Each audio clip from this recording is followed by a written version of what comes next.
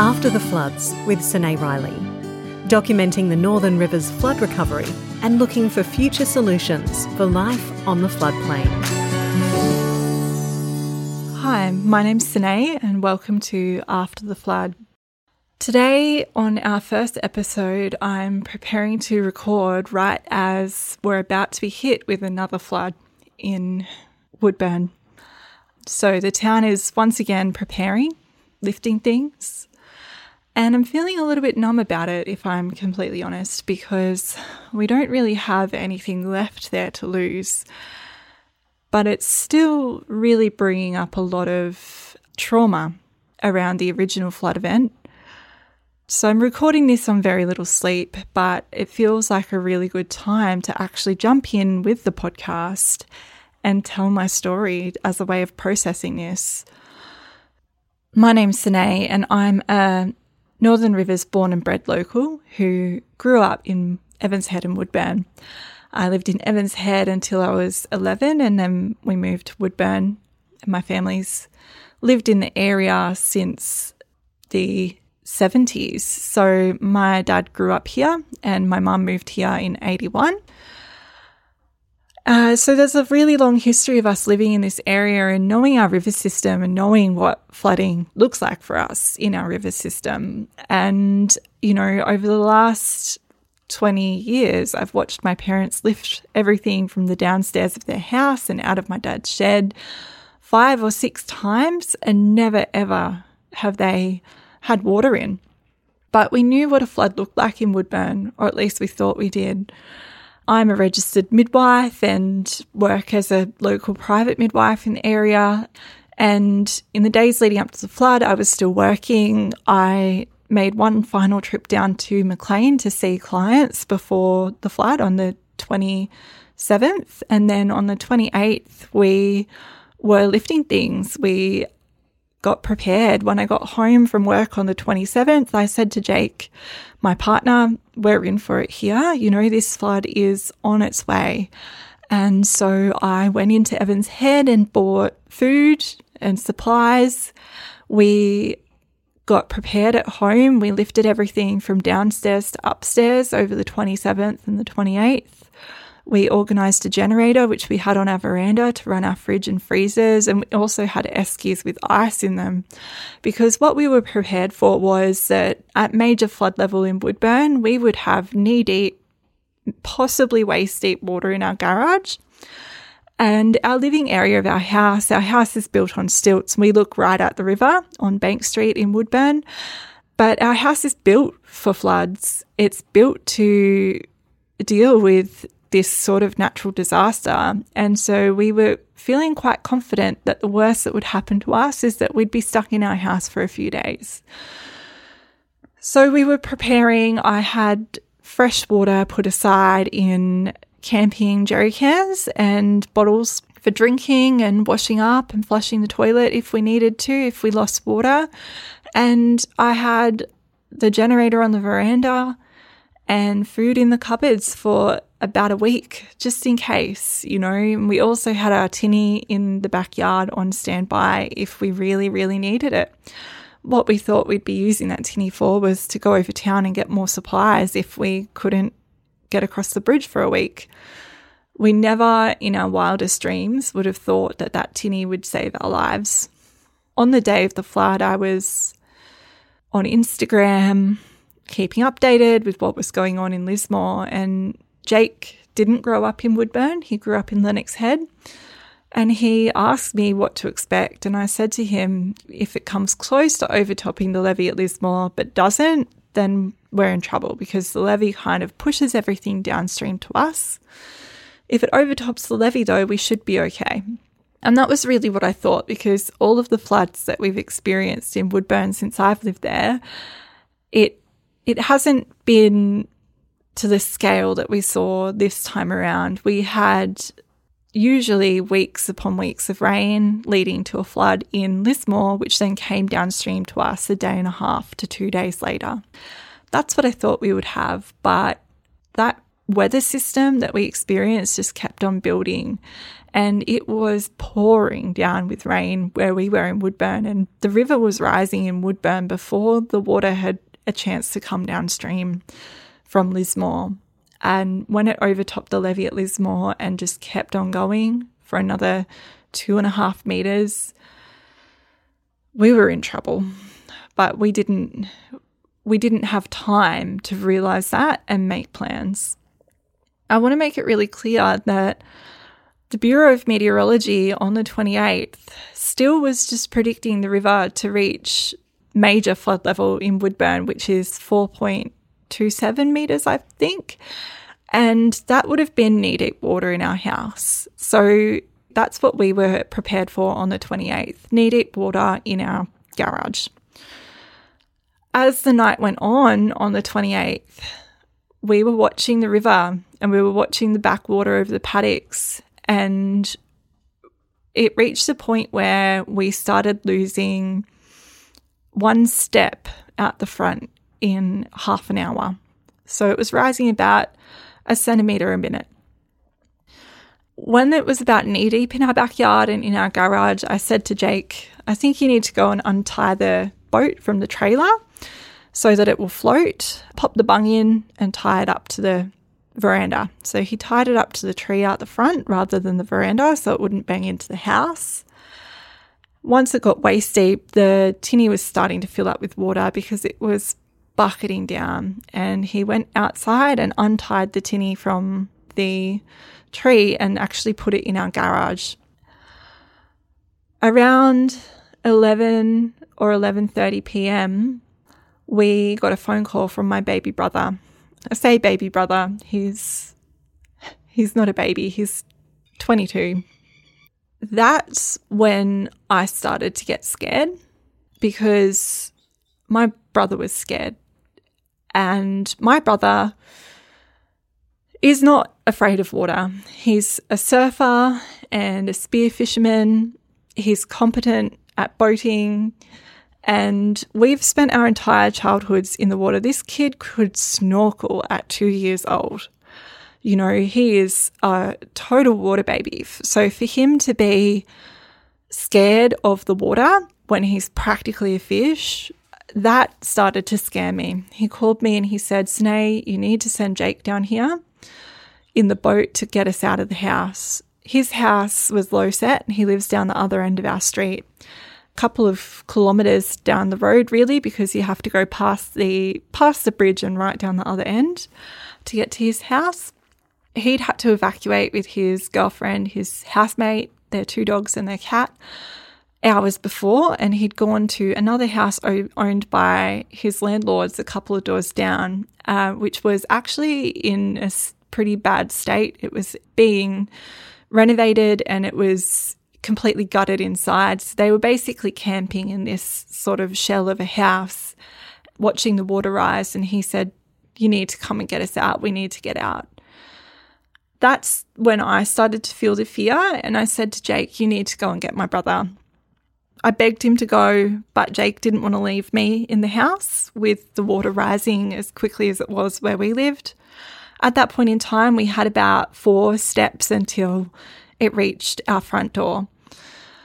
So that's about just over a metre until it reached our front door.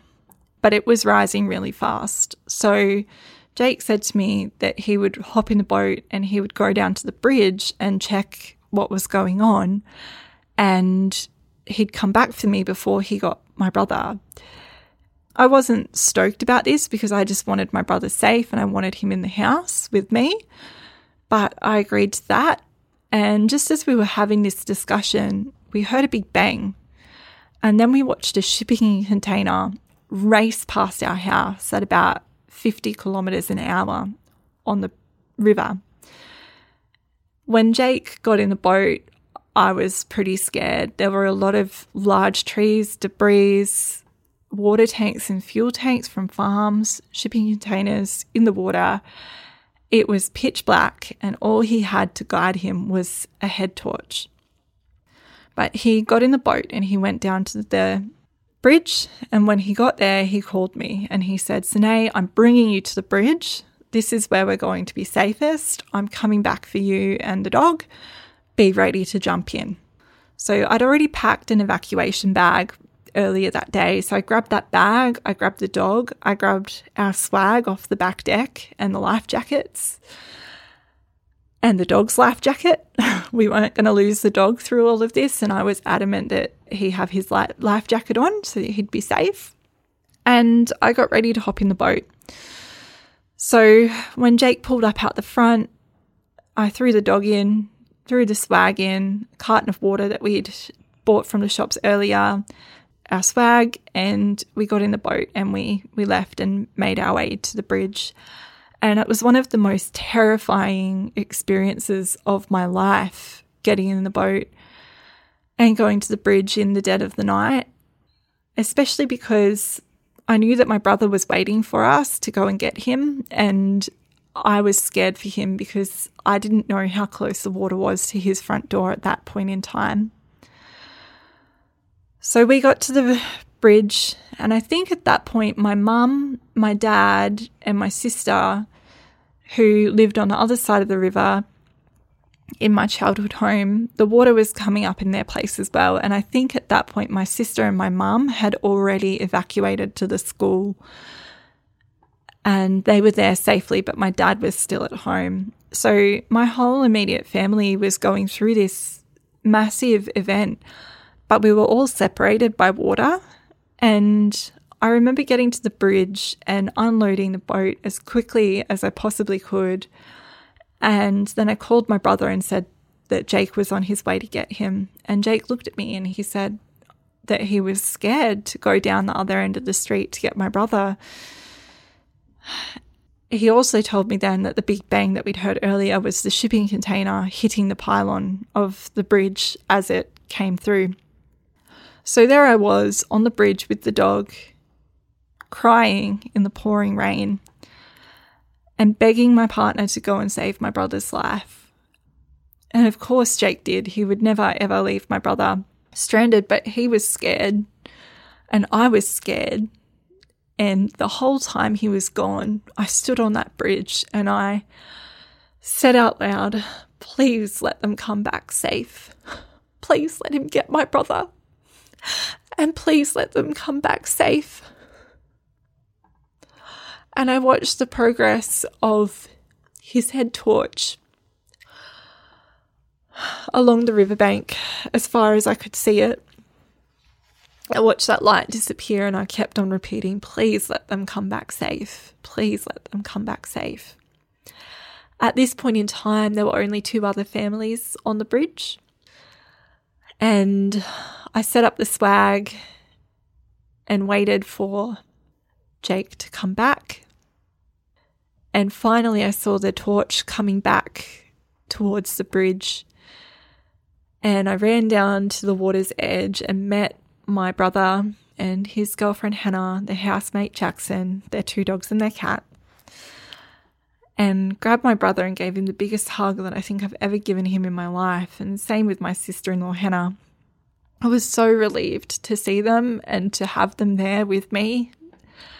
It still didn't feel safe on the bridge, you know. We had trees banging into the pylons and we were completely surrounded by water and it was still lashing us with rain. But we set up our swag and got dry. Kobe and Hannah and Jackson didn't have a swag, but there were cars parked on the bridge to get them out of flood height. And we found a car that had an awning on it. So we set up the awning so that they would have some cover from the rain. And they sheltered under that car's awning all night, wrapped in blankets. None of us slept that night on the bridge. It was howling with rain. The water was rushing past beneath us. We were watching houses and businesses go under. And boat by boat, every single one of our neighbours in Bank Street made their way to the bridge across that night time. Our boat was really small. It was newly secondhand to us anyway. And we didn't quite trust the motor, and we also knew that we had really limited fuel. So Jake was unable to rescue anyone else that night. We got a phone call at one stage from a family who were about to climb on their roof with their 2-year-old down the road from us, down next door to Kobe's house. And they asked if we could go and get them. And I just looked at Jake and I said, no. I said, you can't go. We don't know how much fuel we have in the boat. We don't know whether you'd make it there and back.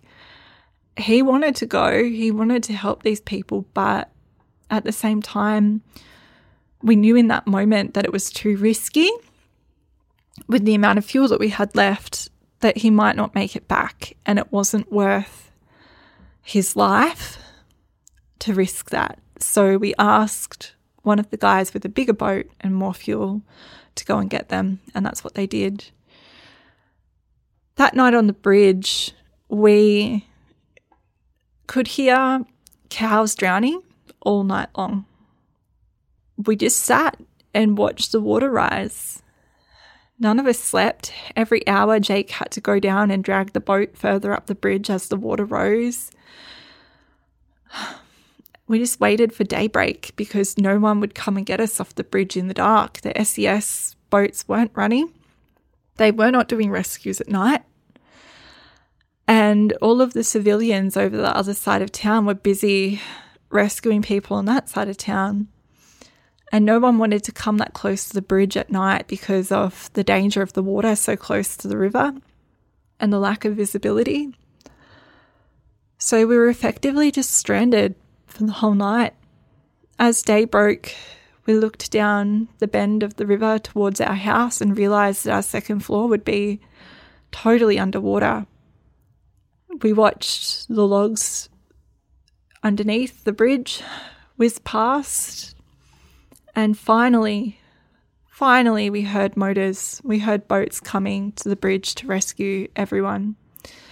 At that point in time, we probably had about 90 people and 30 animals on the bridge, mostly dogs and cats, a couple of birds. And our neighbour who lives behind us, she runs a riding school, and she had 10 horses still in her paddocks.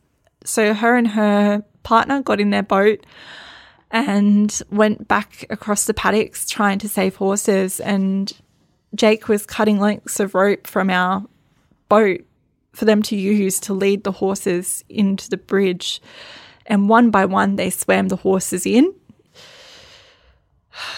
We helped them get the horses in onto the bridge, up to dry land, to safety. And these horses were exhausted after being in the water all night.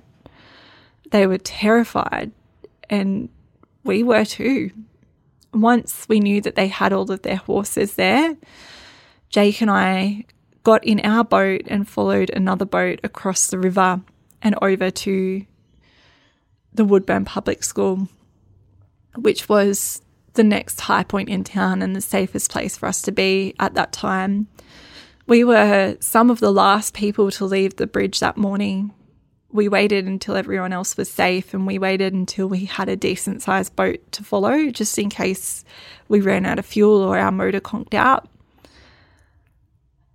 So that's the story of our flood escape, our flood survival, and the scariest night I've ever spent. To connect with Sine and follow her journey through the rebuilding of her life and community, head to Instagram and search for After the Flood Pod.